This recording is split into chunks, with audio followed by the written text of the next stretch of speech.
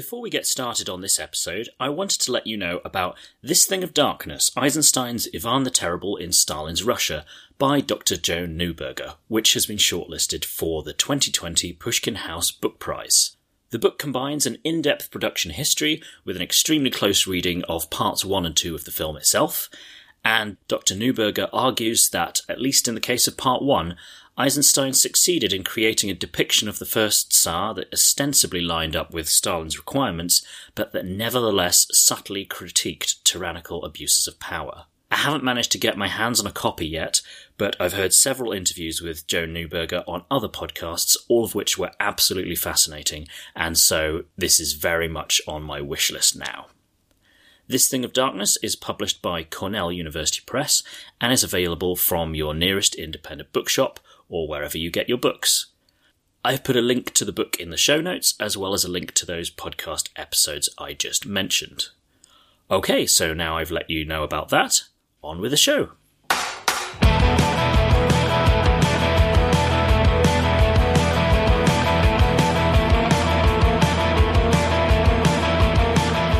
Please, Tatiana, hear me.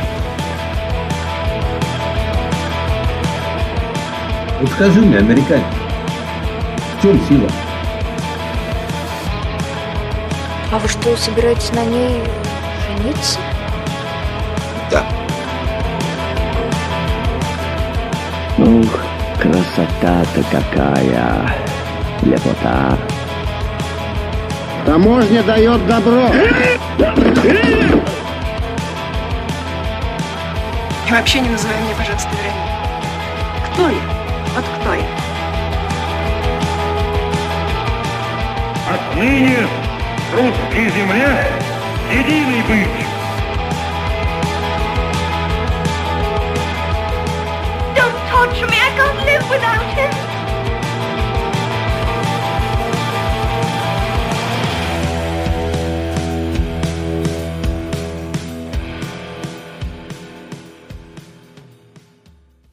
Hi, my name's Ali, and this is the Russophiles Unite podcast, where we watch Russian films and films with a Russian connection.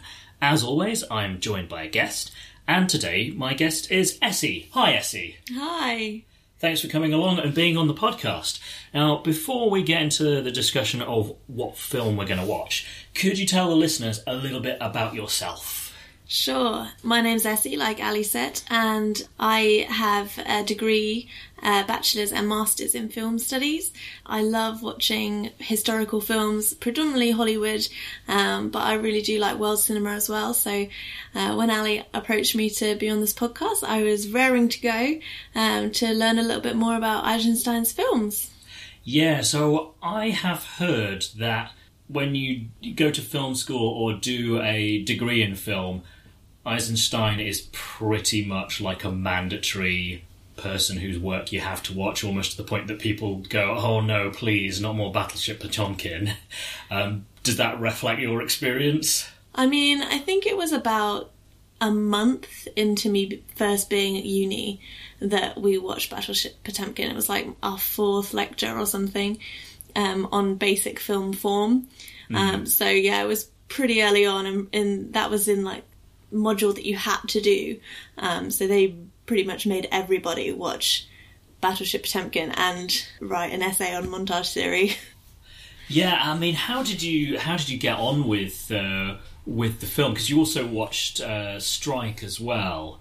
Like, how did you enjoy them as films? I mean, they definitely have a really raw kind of quality to them, because it's so close to his heart what he's kind of making the film about. It's not just a willy-nilly story. He's really trying to make a point with it. So in some places they're actually quite uncomfortable to watch, but it makes them entertaining for a different reason, because you kind of see where his heart is almost in what he's trying to portray. I can imagine it would be quite a different thing to watch them like in 1925 when Battleship Potemkin came out, because obviously all of the revolution stuff was really quite fresh. So it's interesting watching them from our perspective now. What I really like is seeing how Hollywood movies mirror what he did. So in The Godfather, there's a really interesting montage sequence of Michael's nephew getting baptised, and it's kind of cross-cut with his first kind of set up for murder. He's like sent somebody out to murder loads of people, and it's kind of, you know, a kind of intellectual montage telling people that he's been baptised into the world of crime, and that's a really telling thing of what Eisenstein did. Yeah, and it's also incredibly jarring because on the one hand, you know, he's being part of this Christian religious ceremony, you know, with all of the, you know, ideals and whatever connected with that, and then his goons are going out and murdering people. It's, you know, it's quite a quite a jarring thing. I mean, I was just having a quick look on Wikipedia before we got going, and Eisenstein had like a bunch of different types of montage that he did, didn't he? And you mentioned intellectual montage. Yeah. So for the non-film criticy, film schooly people such as myself, what is intellectual montage? Intellectual montage is basically where you put juxtaposing images next to each other to make a point, and it's almost like teasing the intellectual part of the viewer's brain, really, and kind of getting them to marry up the two things to make a point. In Eisenstein's case, it was something social. Communism, good. Capitalism, less good. Exactly. So it's that kind of teasing that intellectual part of the viewer's brain out by making a point on something. It's different. You would kind of oppose it to emotional montage. So emotional montage is if you had two lovers and they had their first kiss, and then there was a montage of all of the moments that they'd had together before this kiss. That would be an emotional montage. Kind of being very linear in time, and being very kind of reflective of what the characters' emotions are as well. It kind of brings you into their emotions, whereas intellectual montage is almost non-diegetical in that way, and non-diegetical means kind of outside of the film world. Right, yeah, I've heard the term used in the context of music. Yeah. Like diegetical being it's music that the characters can hear, as opposed to, you know, the John Williams like Indiana Jones looks over his shoulder and goes, "Where's the horn section?" That's exactly it. Yeah. Cool. Yes. So it's always good to get a bit of film theory in for people like me who just like watching films but have never like formally studied them. Cool. So the film we're watching today is not Battleship Potemkin or Strike. It's a much later film. It is Ivan Grozny, to give it his Russian title, or Ivan the Terrible, as he'll be more familiar to people in the English-speaking world. So, yeah, so it's like a historical biopic, and it was shot in the early 1940s, so pretty much bang in the middle of World War II. Mm. So, do you know anything about Ivan the Terrible? I know that he was the fourth Tsar of Russia. Is that right? Well, I may get this wrong. I think he was actually the first Russian ruler to have himself crowned as Tsar. Before that, they'd had a grand prince, and I think like some of his predecessors were referred to like in documents and things as Tsar, but nobody went through like the formal correlation. This is at the point where Russian listeners should write in and correct me if I'm wrong, but I'm pretty sure he was the first one to take that name. The fourth part is he was actually Ivan the Fourth in terms of like Russian rulers called Ivan, and I think his grandfather was Ivan the Third.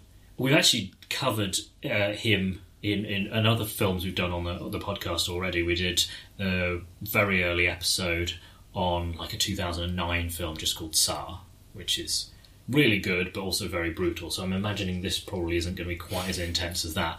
And another one called Ivan Vasilievich Changes Professions, which is like a time travel comedy where it was like made in the early 1970s, and a scientist develops a time machine and then accidentally goes back to the time of Ivan the Terrible, and then transports him to the then present day. So it's kind of like Les Visiteurs before 20 years before that was made, or whenever. If you've ever seen the French film The Visitors, I think there was an English language remake. I don't know if you ever saw that with Jean Reno in one of his more comedic roles, where he's not just like a hitman or something like that. Yeah. So yes, it's going to be interesting for me seeing like another different treatment of that particular historical character.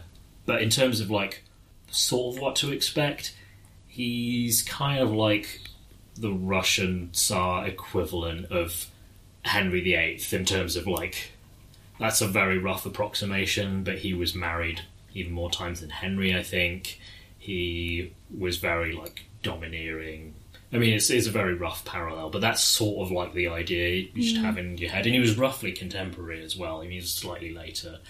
He was ruling Russia around the time of Elizabeth I, and I think her immediate predecessors, Edward and Mary. So that's sort of the time period you should be thinking of. Cool.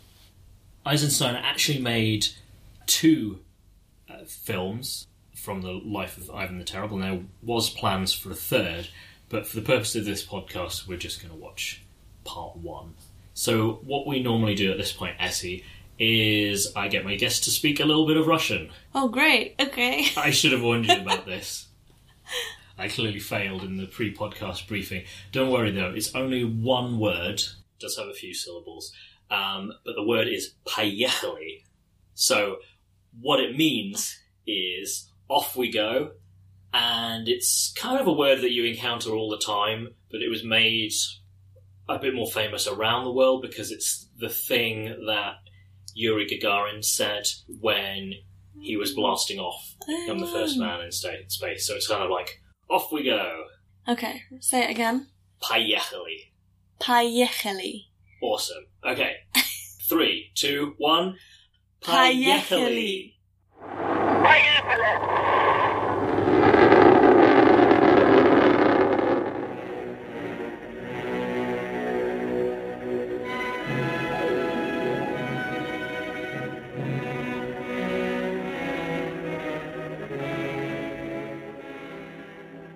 And we're back. We've just watched Ivan the Terrible Part 1, directed by Sergei Eisenstein.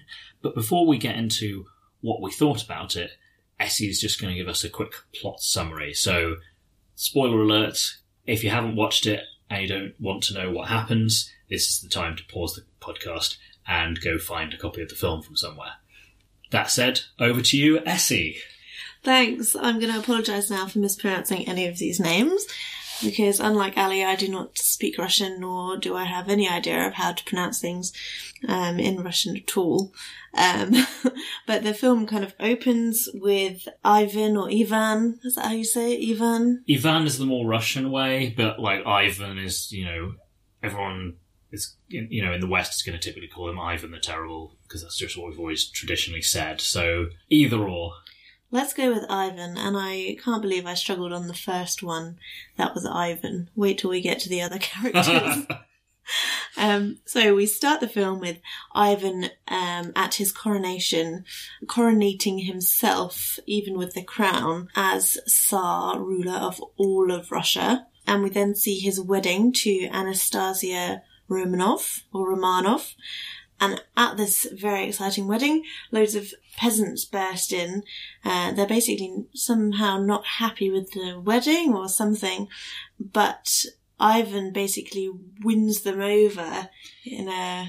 It's kind of like with the sheer force of his personality and his, like, majestical aura, almost, isn't it? He's just kind of like, you will obey me. He doesn't actually say that, but... he just kind of goes, I am the Tsar, or something like that, and they just go, all right then.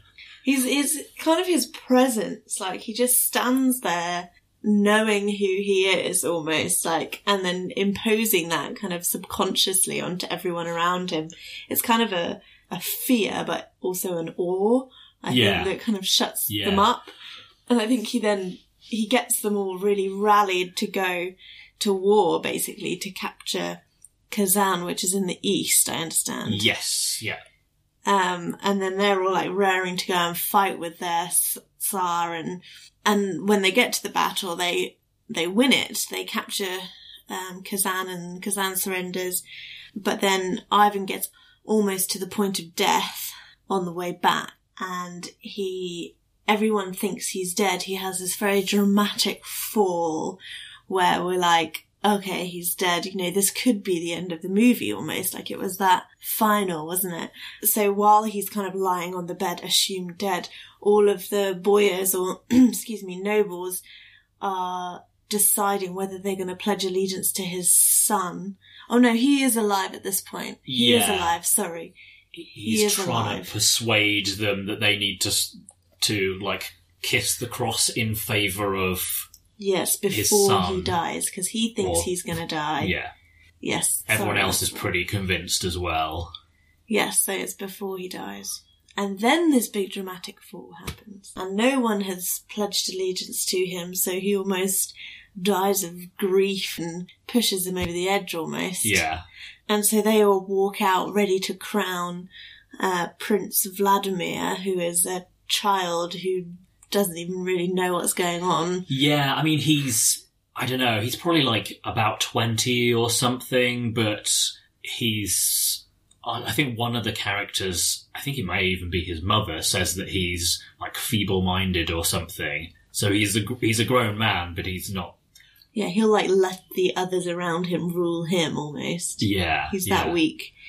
But when they're all ready to crown him, suddenly Ivan appears. I'm not dead. And just before this, his kind of best friend has just pledged allegiance to his son, knowing that he was alive. So he kind of knew that he would gain power from it.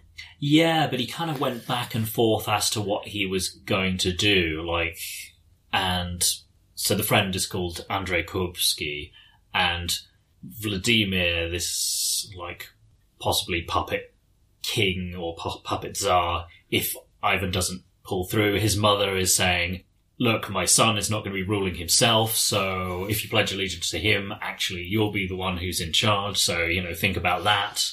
But as you say, ultimately, Andrei decides that he's going to side with Ivan if he pulls through, after all. Yes, and then Ivan hears this and is like, you're my one true friend, the only person that sided with me. You can now have command of my, military front to the west. Since we've already won the east, you can go to the west and try and win over Livonia, yeah. It's kind of like roughly equivalent of modern day Latvia, that area. Where were we? So he's sent Kurbsky to war, and while he's away, all of the boyars or nobles kind of plot against Ivan and spread rumours almost, don't they? Turning people against him, turning their kind of equals against him.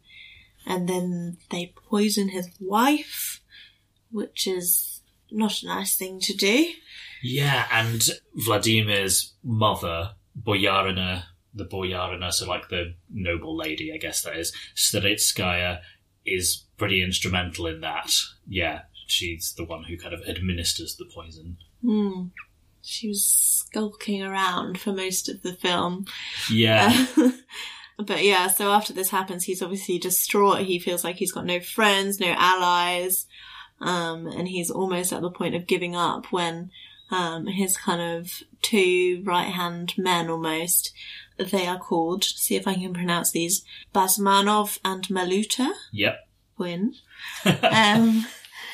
They kind of almost convince him to kind of look beyond his allies in Moscow and to look to the people and build up a new kind of support group. What do they call it? An iron circle. Yeah. They say that he should retreat from Moscow but appoint men who aren't from the nobility, like commoners, like themselves, to to be like his personal bodyguards or whatever. But yes, they do use that like iron circle thing a couple of times. And then at that point, Ivan says he's, good idea, we'll retreat to this place outside of Moscow, and then I will summon the people to my cause. And they kind of say, you can't trust that rabble. And then he sort of says, you can't tell me what to do, I'm the Tsar. And then they kind of go, yeah, right, you are Tsar, let's do that. Yeah. And then, so he retreats, and then I guess the people go and find him, and then, is that what was happening? Yeah, you just get this great long procession coming to meet him in, like, the Alexandrov village, is what they refer to it in the subtitles. And then, yeah, I guess he's there kind of feeling wanted, I guess, by the people, and therefore gives him strength, and it also shows how much power he has over them. And then he's like, okay, let's do this, let's push our boundaries, let's unite, or what does he say, abolish all of the like patrimonial land, so basically like all the noble estates, and I'll just give land to people who are loyal to the state. And thus concludeth the film. Part 1, yeah. Excited to see part 2, but I guess we should talk about this one first. Yes, yeah. So, to start with then, in the first part we talked about previous Eisenstein films that you'd seen. How did this compare? Was it very different? Could you, if you didn't know, would you go, this is the same guy? That's always a hard question to answer when you actually do know, but... It's tricky. I have to say it was very different to what I expected from an Eisenstein film, because it almost felt a bit safe. It almost felt more narrative. His work is very... what I've seen of his work anyway, both films I've seen, Strike and Battleship, they were both in the 20s, made in the 20s. This is obviously 20 years later, and then made in the 40s. And I don't know, it felt quite safe almost. Like, obviously it was still very political in its nature, but there wasn't such an oppressive way about it, or the way about the narrative. It felt more relaxed to watch almost, I guess because it's a historical account. Maybe it was a little bit tamer. But I would definitely recognise it was Eisenstein because of his extreme close-ups. That, I don't know if you noticed them, they were just like eyes looking to the left or to the right, glaring or in awe or in fear. And he does that a lot, this kind of extreme close-up to kind of show the people's real thoughts. Yeah. Almost what they can't express. I found the acting style, even though it was a talkie, obviously, so we're well into the talkie era at this point, the acting style seemed very silent film-esque in that it just wasn't naturalistic at all.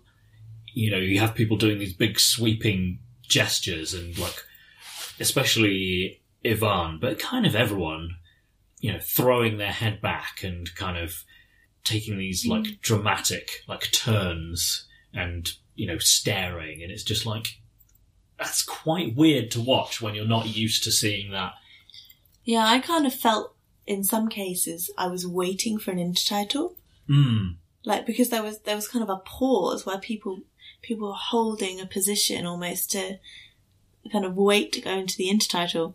So I definitely felt that as well. It was kind of jarring actually, because there was no Foley either. It was just the non-diegetic music composed by Sergei Prokofiev. There you go. And the talking, there was no Foley that needed to be there to make a point, like the cannons firing or when he stamps his foot to make everybody leave. But apart from that, there wasn't any like clinking at the banquet or anything. There was it was just the talking and the music predominantly. So when there was people just moving around on stage, it felt really silent. Yeah, it was quite weird. But there was background music through most of it, I felt. Like there wasn't a lot of silence. scenes. No, it was and the music was very evocative, I think. Yes, yeah. That's, when you get one of like the best Russian composers of the 20th century on board, yeah, I was very impressed with the music as well. I think that's probably like one of the things about the film that stands up best, I would say. Yeah, I think so. The script it's very to the point. There's no fluff, which I guess in some cases is a good thing. Yeah. And especially in kind of political, historical dramas, fluff isn't really fluff. Everything's to the point because you're trying to prove a story or prove a point. But yeah, it was very kind of short and tight, and the music brought out everything else, all the emotions of everything. But I think Eisenstein only, this film and, these two parts 1 and 2, and Alexander Nevsky. Yeah. They were his only two talkies. Okay. So all of his other films were silent. So I guess he was very used to the way silent movies worked, and I guess that's why he already had a really great composer. Yeah. In terms of the politics side of things, because you've mentioned that a few times, what did you think? What did you think he was getting at? Eisenstein. Yeah. I think I read somewhere that Stalin endorsed this film to be made. Oh, yes. Yeah. So I kind of was watching it through that kind of lens. It was almost like, this is a really rose-tinted portrayal almost. It was very, let's put the people first, and where the people follow me, that's what's going to give me, that's what's going to give me oomph to carry on. And it's interesting that Stalin then stopped the release of the second one. I'll be interested to see how the character develops in the second one to make Stalin stop it when he was so interested in the first one. That will be a very good comparison, actually, when we do the second part. Yeah, I mean, I've heard that Ivan the Terrible was Stalin's favourite Russian historical figure, and it kind of shows with this.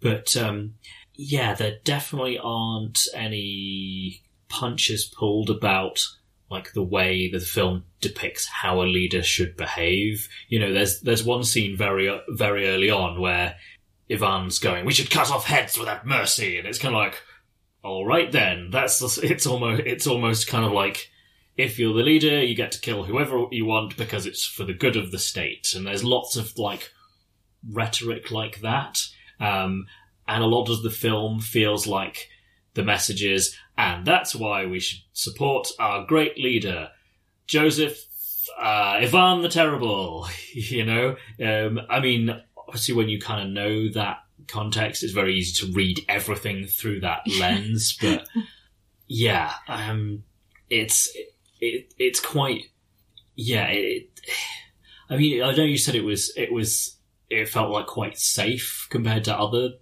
but just how much the film is kind of like behind the idea of like a strong man is the only way to go, and the strong man gets to do whatever he wants, and everyone should get behind him. And there's so much about like rooting out and smashing the traitors and killing them all, and it's just kind of like, it's just quite shocking to see that on a film from that era, and especially when the film kind of like frames Ivan as kind of being the hero and the person that people look up to, even though there is all this plotting going around him. To me anyway, I feel like Eisenstein wants you to be rooting for this guy. It was kind of weird. It felt odd that Eisenstein was rooting for kind of the one leader to rule them all, almost, because all of his other films have all been about revolting against leadership and revolting against the authority that commands the whole nation. I think it just felt a very different approach. It was almost like, yes, let's all support this, but I can completely see how Stalin's influence would have helped that. Maybe he decided to break free a bit in the second part. Yeah. It wasn't until 1958 that Part 2 was actually released, although I think they were filmed pretty much concurrently. And there was going to, as I mentioned in the first part, there was going to be a third part. And I think Eisenstein died before they'd got all that far with it, and most of the footage from it was destroyed. But that's kind of like almost going off on a tangent. But yeah, it will be interesting to see, as you say.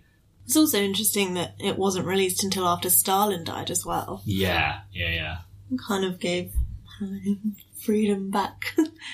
Yeah, there was a period where things opened up for a while. Not totally, but some bits. What did you feel like about the style of the visuals? How much was that kind of different from what you'd seen before? Like I said, it felt very much like an Eisenstein film in terms of its very extreme close-ups to kind of portray reactions, and also its very low lighting and use of shadows. I mean, Strike and Battleship Potemkin are predominantly filmed outside, but this one was all inside the kind of, most of it was all inside the kind of castle or palace. Yeah. And there were loads of shots of people sort of skulking around corners, and you saw their shadows before you saw them. And I just thought that was really kind of telling of, the Boyers don't agree with him and they're going to be listening around every corner and you don't know who to trust. I thought the cinematography showed that very well. And Eisenstein, he's really kind of glorified for his editing. And this film is edited very similar to a lot of his other films. Lots of kind of quick cuts to show different people's reactions to one thing. It's almost like he didn't so much focus on the event, but kind of everybody's reaction to that event. Although there was no montage in this film. There was no montage sequence. I was kind of looking forward to one, actually, so I could bring out my montage theory, but... Alas, maybe in part 2. Yeah, I found the editing a little weird, to be honest, because quite often you'd have a scene, like in the banquet hall, I noticed this in particular, they, instead of like following the movement, it would kind of like cut in closer to like further down the table rather than the camera like tilting or panning, which is like more how I would traditionally see something like that being shot. It was kind of like almost like you blink your eyes and then you open them again and you've turned your head slightly. So that was quite kind of like odd. A jump cut. Yeah, but not the way that jump cuts are often used. No. There was I noticed one pan and one tilt of the camera, I think. But I guess 1944, you're still using massive cameras where things to pan and tilt, you're going to need a massive track to move them. Yeah, so, it's harder to do. But it's also interesting because it's almost letting the audience just be a fly on the wall, almost like it's kind of giving you the scene from a distance and letting you kind of just watch the action that's going on, and then kind of throwing you into, oh no, this is what I want you to focus on. So it is a bit jarring, I guess, because you're kind of feeling, as a viewer, you're kind of feeling safe, like, okay, let me kind of analyse this, what's going on over here, what's going on over there, and then suddenly you blinked, like Ali said, and you're in a completely different part, I guess the part that Eisenstein wants you to see. But it does mean that you notice it a lot more, and I wonder whether that is one of the reasons, or one of quite a few reasons why I found it very difficult to just kind of get lost in the film. It was I was always noticing stuff rather than like getting swept up with the characters. But I think big part of that was just the acting style, because it was so melodramatic. I was never like, I believe these performances. Yeah. I mean, I thought Nikolai Cherkasov, if I'm pronouncing his name correctly, who played Ivan, I thought he was very commanding. I really liked what he was doing, but at the same time, it did feel like, hammy's the wrong word, but just not, it's very performance-y. It's kind of that reminding you that this is a film. Yes. Almost. It's kind of realistic to the point of I can understand what's going on and what these people went through, but I know that I'm watching a film. It's not so narrative in that way, I guess. Whereas, like, the much more recent Ivan the Terrible film, Tsar, that we watched earlier on the podcast, it's still a very big performance, but it's just a much more natural style, I guess. But maybe that's partly how that movie is shot as well. It's much more shot the way you typically see a, contemporary movie, obviously, because it's a much more recent film. But but it is an impressive performance in lots of ways. Like, it's memorable. Just like all these kind of like, he does this thing where he tilts his head back and he like, widens his eyes so you see a lot of the whites of his eyes. It's quite scary because people don't do that in normal life. It is very Silent-esque. Very Silent-esque. It is kind of odd for it to be a narrative, to be a talkie, sorry. Did you find it unintentionally funny? I guess with our 2018 eyes, I did. But I don't think if I was watching this in 1944, I don't think I would have. But then again, maybe some things are dramatic for comedic effect. Yeah, there's one thing I wanted to bring up in the context of things that were a little bit ridiculous. Quite early on, there was this one character who I think was He's like a deacon or something, wasn't he? Like an archbishop or... Yeah, he was in some kind of like council role. I wonder whether he was even meant to be like a foreign diplomat. But he had these very... I mean, I know they had glasses in some parts of the world, in the early modern period, but they didn't have glasses that looked like that. These were kind of like these square-lensed glasses, but they had like these shades, and one of them was like perpetually like flipped up. So it was like one dark glass and then one other like dark lens that's kind of like at an angle, and he was doing all these sneaky things. So he was just like, he was really ridiculous. Skulking around. They kind of look like something out of when they go to the future in Back to the Future. Just something really odd. I don't know. At first I thought it was an eye patch. Yeah. And then I realised, hold on, this is like some kind of glasses. I'm not sure whether they had them in the 17th century, but... No, but it just looked really weird and out of place and kind of like took me out of there. Yeah. And it particularly because he was like this shifty character, it's kind of like, just in case you were wondering, this guy's shifty. You can tell by the weird shifty glasses.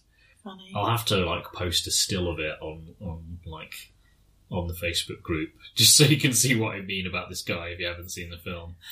Also, I found the Boyarina, who's the mother of Vladimir, like the potential like other person who could be on the throne. She very much reminded me of like a sort of character that Terry Jones would play in drag in one of the Monty Python films. I said to Ali halfway through the film, is that a man or a woman? Because up until that point, I was trying to work it out and I just couldn't. Yeah, I mean, I think it was a woman playing her, but just because she was wearing like the kind of headdress, like almost like a nun's kind of wimple. You can't see any of her hair, you can't even see her ears, it's just this face. And she just has it's not a very strong resemblance, but it's a bit of a resemblance to Terry Jones. So, yeah. So that I found that another one to take seriously, but maybe I should just grow up. I don't know. No, I think it was interesting. I think it's kind of that kind of pantomime villain almost. You want to know. It kind of matched the melodrama of all the other characters. Yeah. Her kind of shadiness being depicted so obviously in her dress and her eyes like moving around the room and hiding in plain sight. There's this part in the movie just before she poisons Ivan's wife where she's just kind of stood in a corner and nobody sees her even though she's definitely right there. Yeah. And then Ivan doesn't even think, maybe this person's poisoned my wife. It just doesn't even cross his mind, and it's almost that kind of pantomime, shh, don't tell anyone I'm here, he's behind you kind of thing. obviously I'm not sure whether pantomime existed in 1944 Russia, but from, again, with our 2018 eyes, you can definitely see that kind of melodrama of the kind of typical bad guy. Yeah. But kind of her character was very Lady Macbeth, I thought. Yeah. She was very much...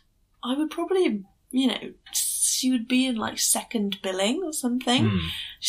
Her kind of manipulation of all the kind of puppet strings was what kind of gave the film a really thick plot, really. Yeah. If it wasn't for her character kind of pulling all these strings, then there would be a battle and they would have lost a battle, then they would have won a battle. There wouldn't be any of this kind of background whispers of who wants control and who's going to back who, and do the noble people, root for Ivan, and then the whole ending of the film wouldn't really make sense with the kind of people coming behind him. So she was actually a really prominent character, I thought, but a very funny face nevertheless. Yeah, and it did feel a bit like slightly sexist that, like, you've got two, women in important roles in the film, one of which is Anastasia, the Tsarina, who kind of doesn't really do very much. And then there's the Boyarina, who's just evil, scheming, and manipulative. And the fact that there are two, it almost like, again, maybe I'm reading too much into it. It almost feels like like the filmmakers are telling the audience, you should be like this, and you should not be like this. Almost. I think it was interesting as well that one killed the other. Yeah. That's very telling of, you should definitely be like this and not like this. However, that does end up getting you killed, so, Yeah, interesting. I like looking at, especially in these old kind of films, where women come into play. I wouldn't necessarily call myself a massive feminist, but I think it's very easy to kind of look at women in different films, and especially in world cinema. I find it really exciting just to see what they play and how they portray different things. And I think what you were saying about having these two really opposite roles, like one person just sits there and looks pretty and doesn't do much for the whole film, really. Yeah. And the other one who's actually, she does a lot, but she does a lot on the wrong side. Yeah. It's just quite interesting looking at, they're the two roles that women were chosen to play. Yeah. Exactly. All right. Would you recommend this film to other people, do you think? Definitely. I think I was reading my book of 1001 films to watch before you die. Okay. And parts 1 and 2 were both in there. And they actually had a whole spread feature in this book. So I would, definitely recommend it. I mean, I think it's much easier to watch than Battleship Potemkin. But I would also recommend you watch that. Yeah, I think what Ali said kind of sums it up, really. I mean, this film has so many political undertones of kind of both the director and Stalin's kind of oversight of it, but it's also really quite funny in its makeup and how it's put together, like the melodramatic acting or the characters with really odd sort of features. And I'm excited to watch part 2. I think I'll be able to give a better recommendation once I've seen them both together. Yeah, sort of the two halves of the... Yeah. Hopefully it'll make a greater whole. But then again, it was supposed to be 3 parts, so maybe it doesn't really make sense unless you see the whole thing, which isn't a possibility. So anyway, I'm kind of rambling. But you hadn't seen this film before. No, I'd maybe seen like the odd clip, but yeah. I had heard lots of like dialogue clips because a few years ago, Martin Sixsmith did his long radio series on the history of Russia, and they talked quite a lot about this movie. So probably some of my opinions have been recycled from there, but they used lots of clips, and then they had British actors like reading the lines, but you'd hear the Russian lines from this film first. So it was kind of quite weird watching it in that regard, because I'd go, oh yeah, I've heard that line before, said in that way, because, yeah, those audio clips were used, and some of the music as well. So yeah, that's, if you can find it, that's definitely worth checking out. It's really interesting, that series. What was it called? It was kind of not the greatest title. It was called like The Wild East or something like that. But yes, it's good, I thought. So anyway, all right. So thank you so much, Essie, for being a guest. If people want to get in touch, are you on social media in any way? That I am on Facebook and Instagram. None of the kind of normal ones, but you could always add me to the Facebook group where I can find it, and then people can find me through that. That might be a bit easier. Cool. Yes, I'll do that then. So yes, look in the show notes. Okay, thanks again. Great. And thanks very much for listening. Do svidaniya, folks.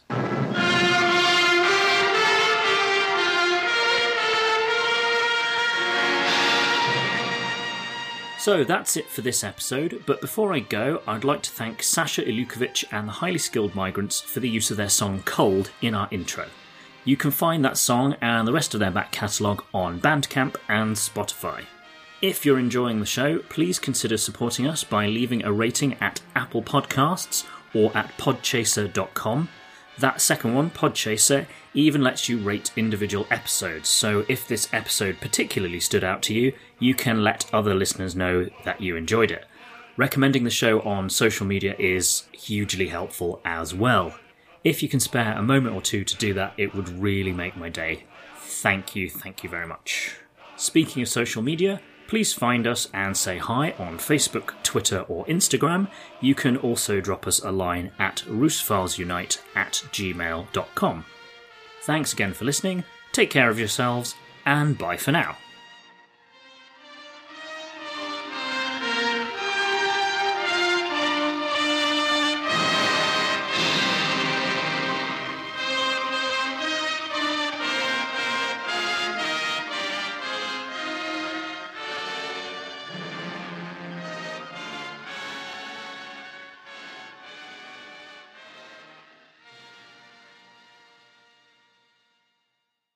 Write a review, and then you can share it with the world in any social media platform. And then your friends see it, and you can share and discover new shows together. This is Steph, instigator of Pod Rev Day, Podcast Review Day. And I'm Andy from Inspired Money. And I'm Ariel of Earbuds Podcast Collective and Castbox. We're here to tell you everything you need to know about Pod Rev Day, which is on the 8th of every month, of every year, of every century, of every, you get it. We are posting podcast reviews as part of #PodRevDay, Podcast Review Day. Because podcasters work their butts off and deserve to know how much they've impacted your lives. And you can do that through reviews. Even 1 star feels surprisingly good. Does it? It lets you know that people are at least listening. Don't be a passive podcast listener. Write a review and tell your favorite creator what you love about their podcast or about a specific episode. And to participate, you just need to do 1 review. And we'll see you every 8th of the month. Pod Rev Day, because podcasters deserve to hear it. #PodRevDay, PodRevDay.